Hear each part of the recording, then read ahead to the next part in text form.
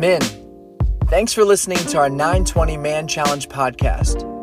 These are Bible teachings that are meant to be discussed alongside other men in community at our Blankenbaker Man Challenge gathering, where we prioritize developing a competent and confident understanding of who Jesus is and authentic and intentional male relationships. We hope this teaching of God's Word grows your relationship with the Lord, and we urge you to unpack it in your relationship with others. Enjoy! Yeah, morning, fellas. We're going to be in Matthew 6. If you want to go ahead and turn your Bibles there or pull it up on your phone. The last couple of weeks we've been in Matthew 6. This is the second chapter in the Sermon on the Mount. We've got one more chapter, chapter 7. Kurt Souter and Sam Reeder the last couple of weeks really revealed to us Christ's call on us to practice our righteousness righteously. That's what Jesus is getting after in this chapter 6. And what he's saying, what Christ is saying in this most famous sermon, is that we can do the right things with the wrong heart. And that Jesus is desperately after our heart. And today he's going to give the same message, how he's desperately after our heart, whether we have believed in him already or not, but in regards to money. So we're going to talk a little bit about money today, the relationship between our hearts and money. And interestingly, Jesus isn't going to tell us today how to spend our money. We're not going to talk percentages. And also, interestingly, Jesus isn't going to say that money is evil. It's not. It's a gift of his. We see elsewhere in Scripture that the love of money is evil.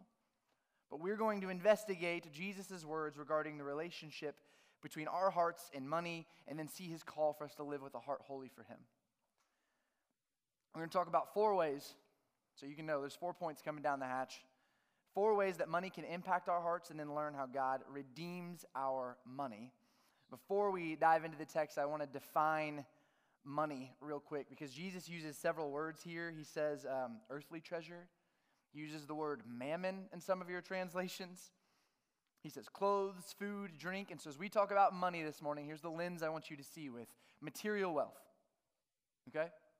Your material wealth, your income, your checkings account, your savings account, your retirement account, your investment accounts, your home, your car, your assets, your lunch today, your dinner this evening, material wealth. Anything in that context, when we say the word money, that's what we're talking about is material wealth. So let's jump in starting in verse 19.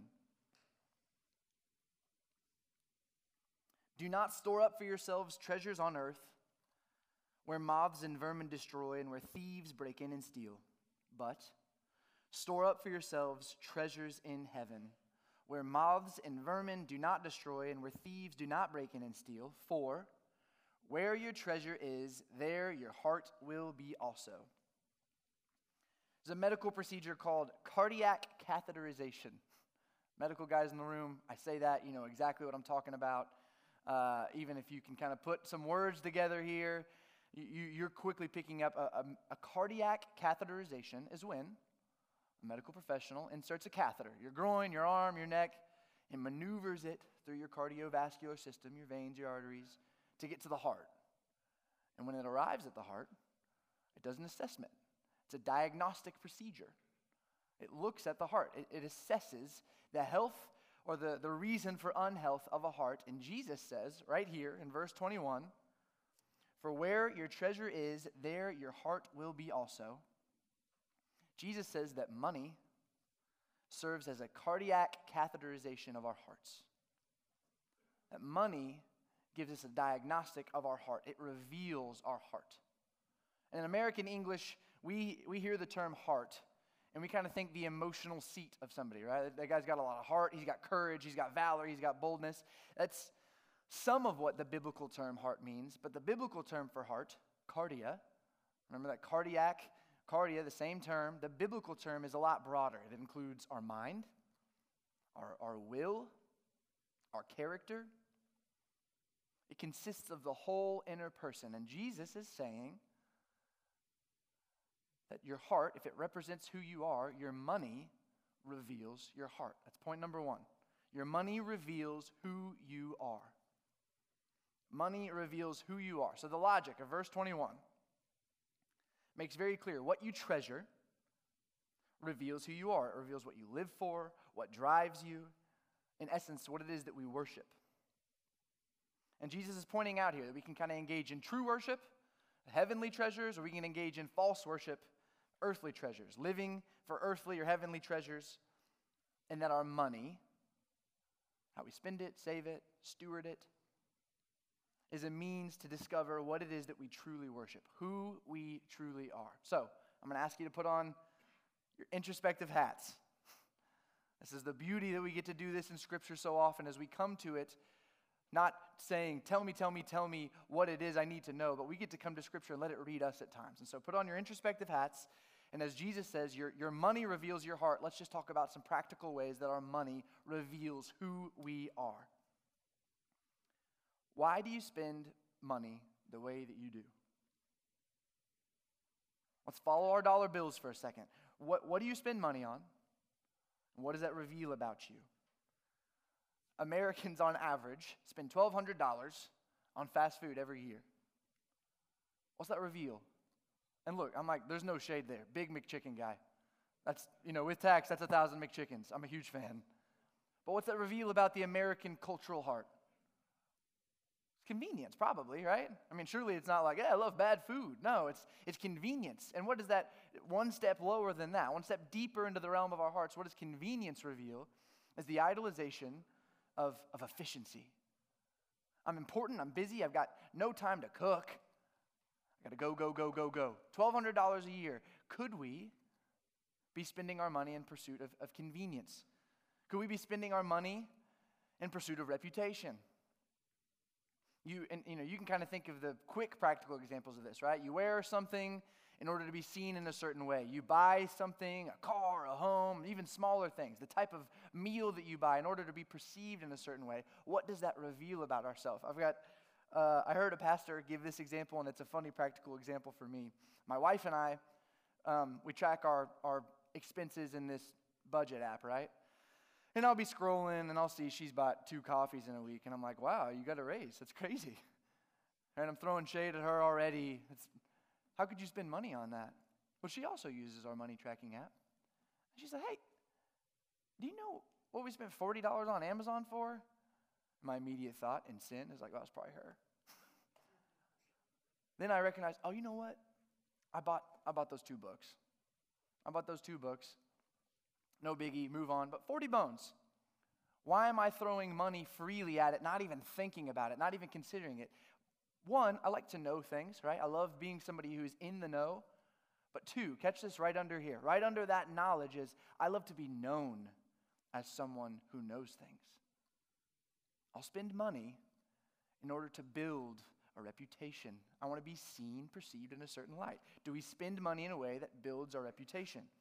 Do we spend money out of envy or comparison? We look into our left or right. We're trying to keep up with the Joneses, or even affirmation or acceptance. I want to spend money in such a way. Americans tend to spend time around people generally in their same wealth bracket. I want to be a part of that one. So I got to earn, spend, save, steward in such a way. I want to follow my dollar bills to be a part of that. I want affirmation, acceptance. Why do we spend money the way that we do? Savers. Y'all are looking at spenders like those idiots. They're just throwing it all in vain. Savers, why do we save money the way that we do? Could it be in pursuit of security? I'll be the first person to own this. I've got a propensity for fear, anxiety. I want to be in control. And so what do?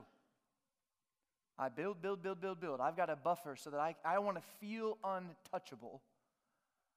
I want to have a certain amount, and it's funny, there's this arbitrary threshold in my savings account where we dip below that, and I'm a little nervous, knees shaking a little bit. Do we save in such a way that we're building this false security? Do we save in pursuit of ease, comfort? I want to retire early. I want to work hard and play later. I want ease. I want to have so much money that I don't have to rely on anything or anyone, which is another potential way we can save money. Do we save in order to pursue a counterfeit version of freedom? I don't want to have to earn anything from anybody. I want me and mine to be able to take care of me and mine. Why do we save money the way that we do? I hope that you're asking yourself these questions as I'm asking them. I've got to see the ugly nature of my heart in the last couple of weeks as I've laid these down at the Lord's feet. And we talked about 2 weeks ago, too. How do we give? So we're spending, we're saving. Are we giving in a way that reveals our heart? And as I let this passage kind of wash over me, laid this stuff down at the Spirit's feet, I recognized Susan and I, we give some money to the church, right? But there's a couple ministries we really love and support, and we give some of our money to them as well. As I was posturing my heart before the Lord, asking, why do I give the way that I do, God? I recognized I give a certain percentage of my money to these other ministries just to prove to God that I'm a good little boy. I want to prove to him that I'm good enough, that I'm worth his love and admiration, that I'm doing the right things for him. You see what I'm doing? You see how much that is? You know what I make. You know what I'm giving, Lord. Don't you love me more for that? How are we spending, saving, giving our money in ways that reveal our heart? And they don't all have to be evil, right? We obviously use and spend and save money in ways that are godly, but we need to take the time to think through those. But that's not Jesus' only point here. He says, you can have treasures in heaven or treasures on earth.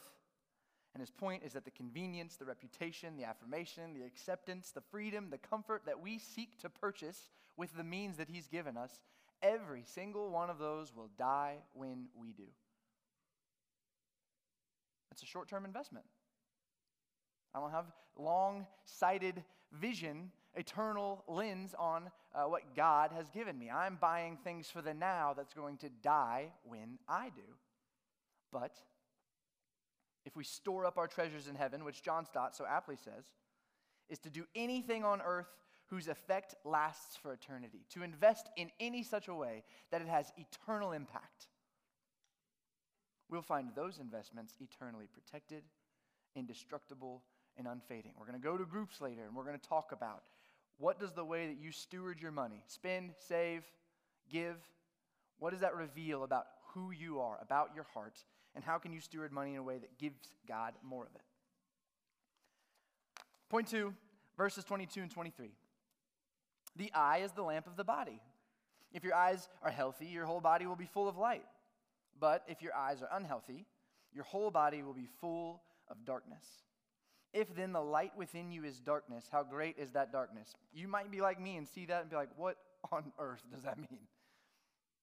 I want you to know we're not leaving the context of stewarding money here. Jesus is still talking about money. In fact, that term healthy, I'm not sure how it might be translated in your Bible, but that term healthy literally means, do you have generous, others-minded, open-handed eyes? Do you have a generous lens? And oppositely, the unhealthy has insinuations of greed, of stinginess, a miser, avarice, thinking about self. And so that's point 2, is our money, whether with generous eyes that have eyes to see or with selfish eyes that are fixed introspectively, money has the power to blind you. Money has the power to blind you. It can blind you. And I think this is an easy example for this. We live in the history of humanity in the most affluent country and society in forever. Right? We've got more access to what we want, when we want it, in a variety of categories. And yet, nobody, myself included, nobody thinks that they have too much. Surely we're blind. Nobody thinks that greed is an issue. See, greed, money can be a secret sin. Love of money, it can kind of sneak up on us. Adultery, it's pretty clear, cut and dry. Hey, man, I see what you're doing. I know what I'm doing. Money, our hearts can be so quietly mischievous about this. Nobody thinks that lifestyle inflation. Think about the amount of people you know that as their money increases, so does their lifestyle in such a way that how many men in this room, you don't have to raise your hand, I will admit it, how many of us feel like, man, if I just made 10% more, I'd be nice. I'd be good, I'd be okay. Why is that, fellas? Money has the power to blind us. We justify unnecessary expenses to ourselves and others. We blame others for our money woes. Money has the power to blind us. So here's my encouragement. Let's bring it into the light. I talked about humility earlier. This room of men is meant to pursue intentional, authentic male relationships where vulnerability is a part of the culture of your group. My group of guys a couple of weeks ago, we were talking about money for other reasons, had a guy in our group come and say, this is the amount of money I make. This is the amount of money I'm giving. I want to increase that. What amazing humility that was. Would you be willing to sit down with somebody and say, here's my budget. Let's walk through every line item, bring it into the light in honest humility and say, hey, brother, is there anything I'm blind to? Is there anything I'm not seeing? Anything I'm missing? Money has the power to blind you. Verse 24. No one can serve two masters. Either you will hate the one and love the other, or you will be devoted to the one and despise the other. You cannot serve both God and money. This is the clarifying point again. Money is not evil, but love of money is. When money starts to climb on the throne of our hearts, Jesus starts using the language of enslavement here. And that's point number 3. Money has the power to enslave you. Some of your translations might have the word mammon as that last word. You cannot serve both God and money. It might have capitalized money. Matthew, who translated Jesus' words from the Hebrew language to Greek, left this in the original language. And the thought there is basically what God's been saying since the beginning of time is that,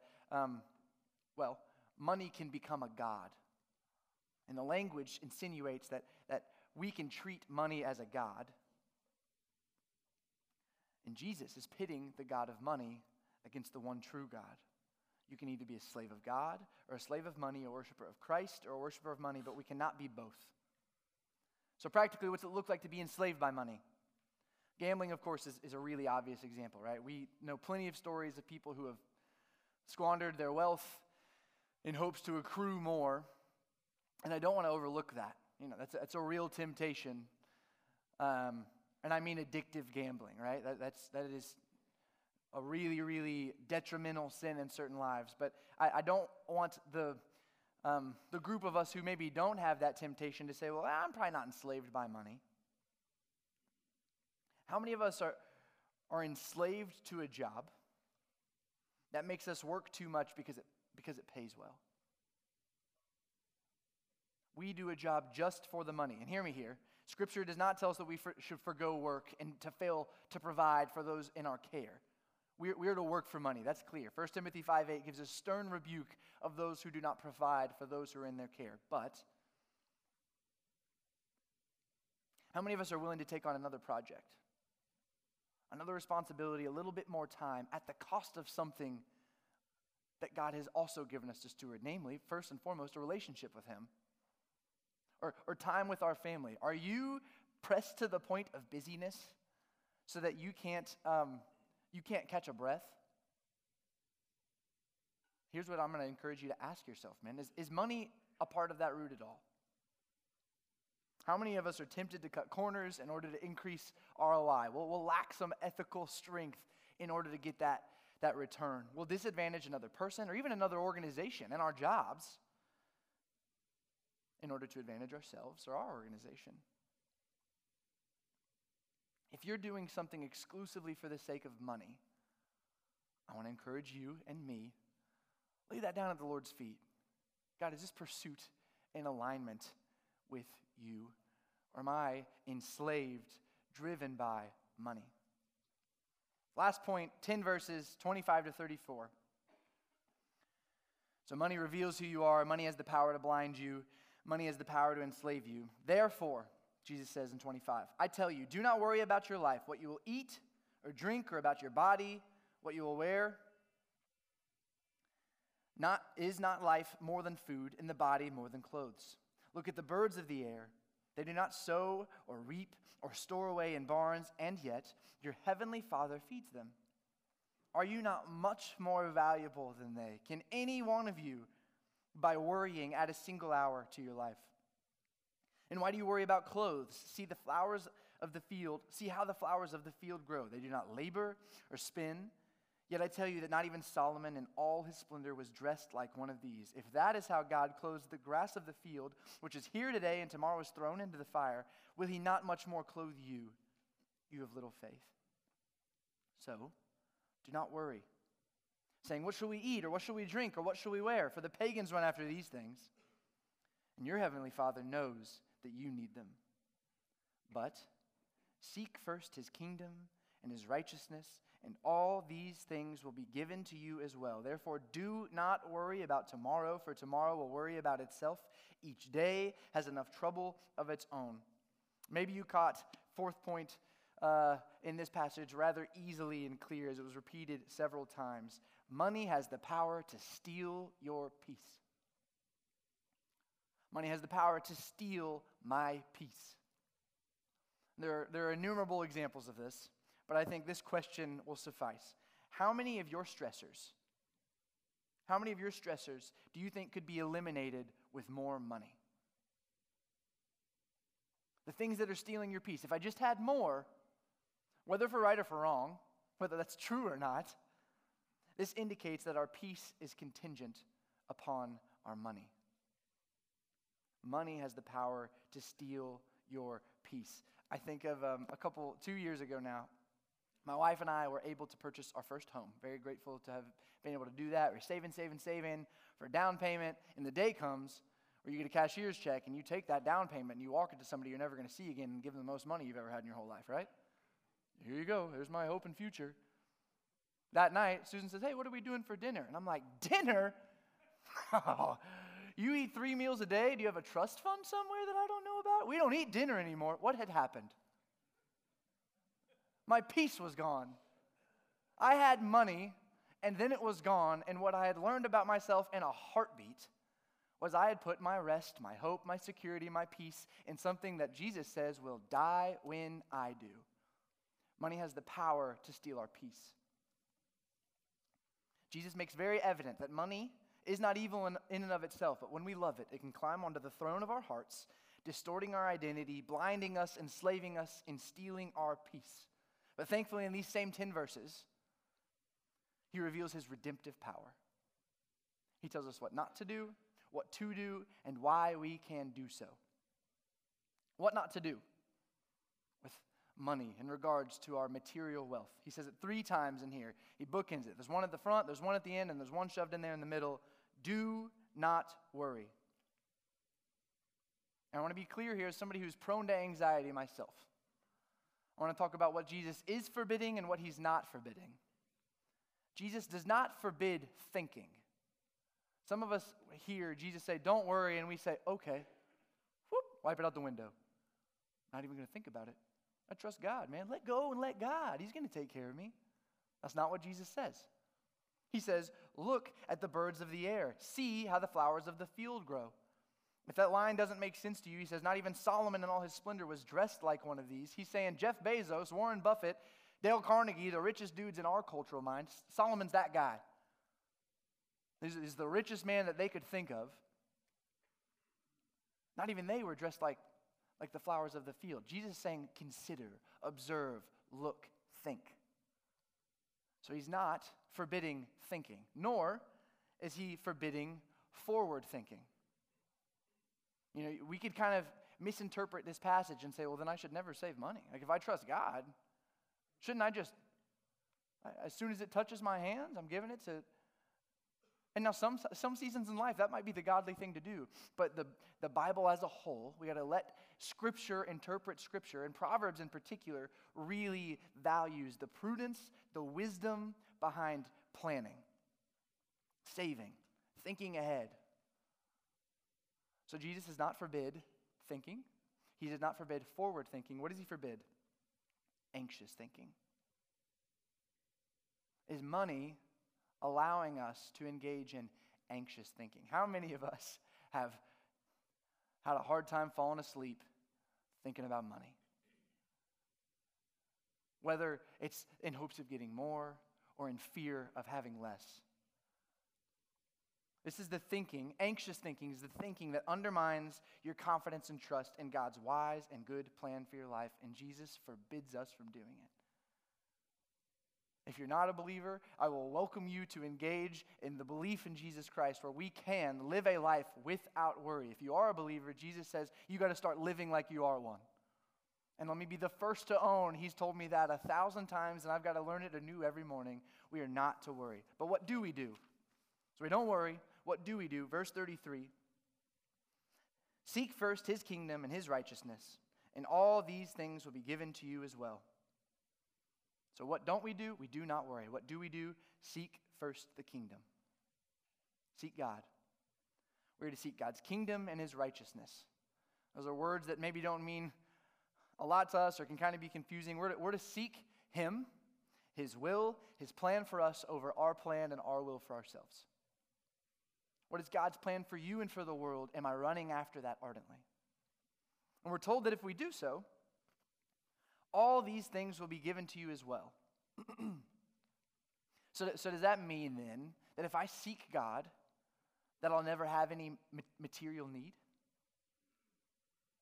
Thankfully, we can look experientially at this past year in which a pandemic shredded an economy, and a lot of us know the short answer to this is no. This is again where we let Scripture interpret Scripture. What's Jesus really getting after here? Paul in Romans 8, in his beautiful account of Jesus' love for us, he says, not even nakedness or famine can remove us from the love of Christ. Two things. Paul is suggesting that Christians who are seeking God, can experience nakedness and famine. But Jesus says here, don't worry about food, clothes, bro, I got you, right? Well, Paul says elsewhere in 2 Corinthians that he experienced hunger. So what are we to do with that? Here's what we do, man. In light of God's word, we seek God, his kingdom and his righteousness, knowing that he will provide exactly what we need in order to accomplish his will for our lives.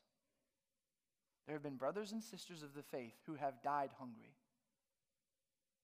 God met their every need in order to accomplish his will for their life. That's what we've got to lay down at the feet of the cross.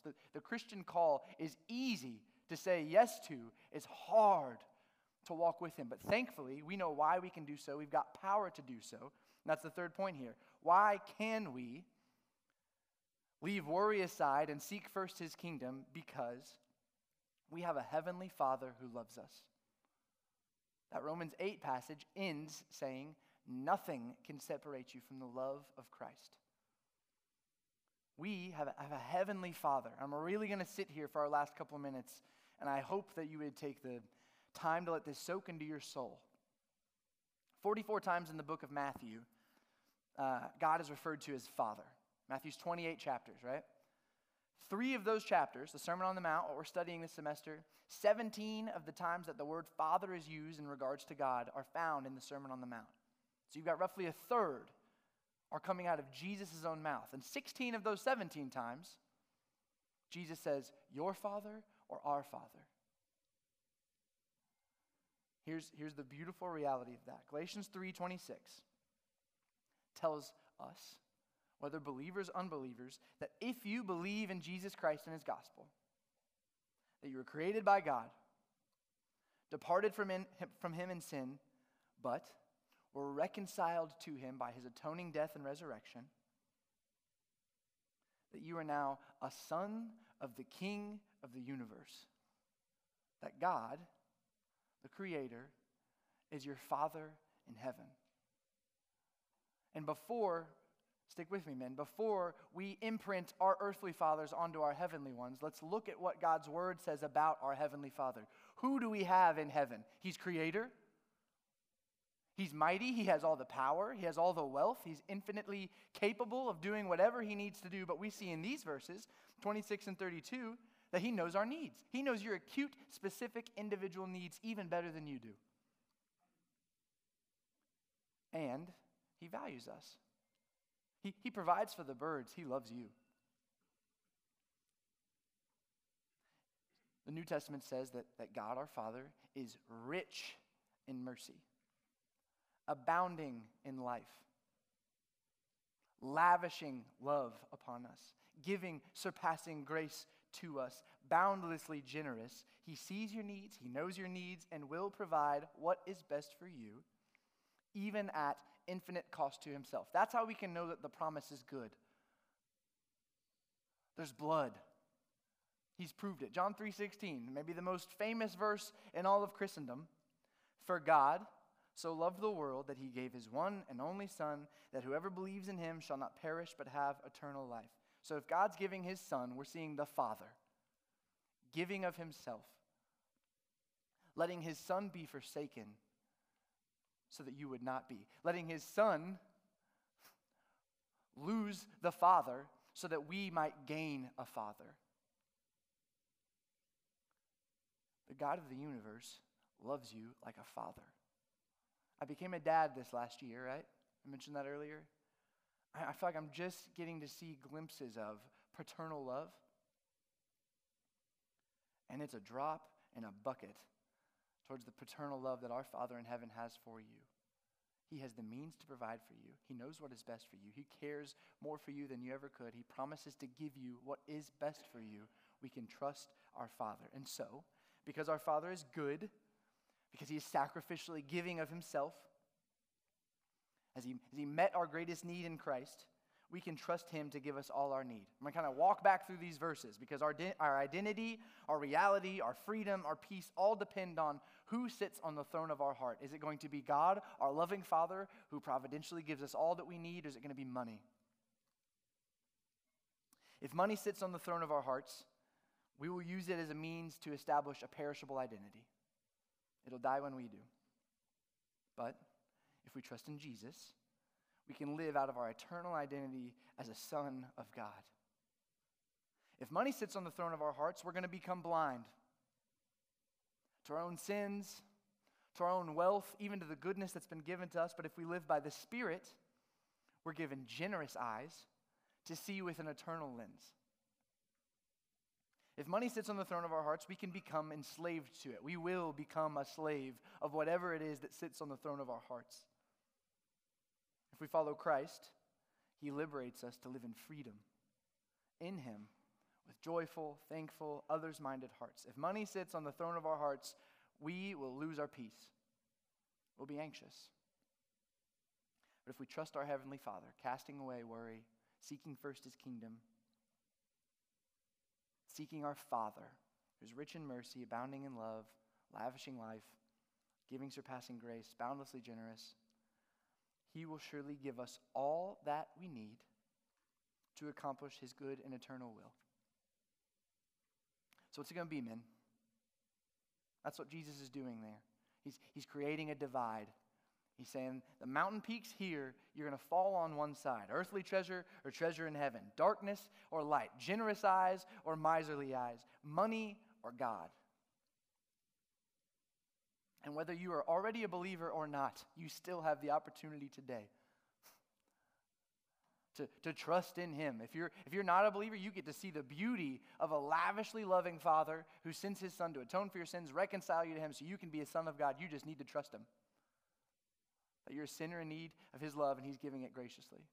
If we're a believer, which a lot of us in here are, right? We have to look at the potential threats to the throne of our heart. John Calvin says that our hearts are idol factories, right? How many of us know that we wake up every morning with a new thing that's looking to steal our gaze from our Savior? We must lay our money down and let our Father sit on the throne of our hearts. Hebrews 13:5 says this, keep your life free from the love of money, right? Wealth is not wrong.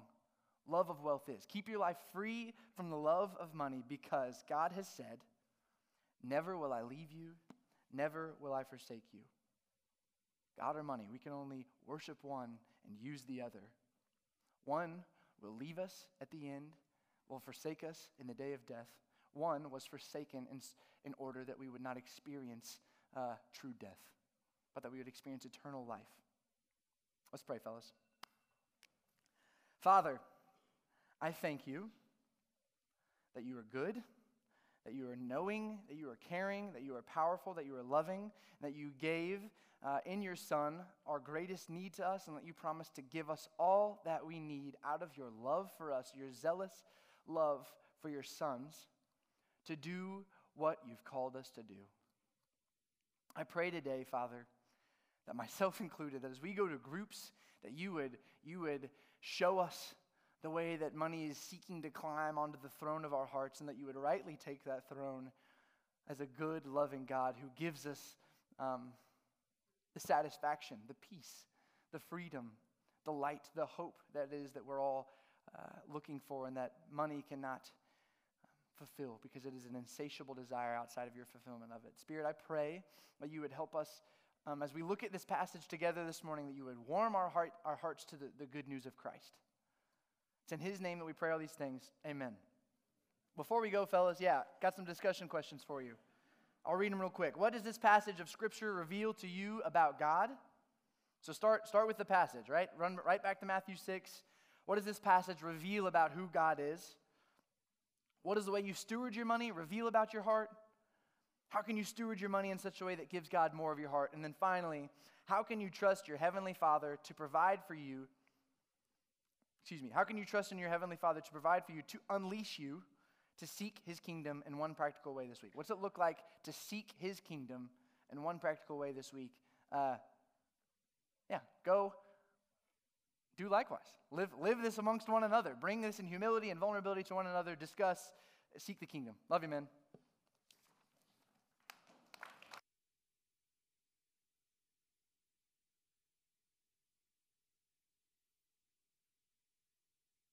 Thanks for listening to this week's Bible teaching from Man Challenge at the Blankenbaker campus of Southeast Christian Church.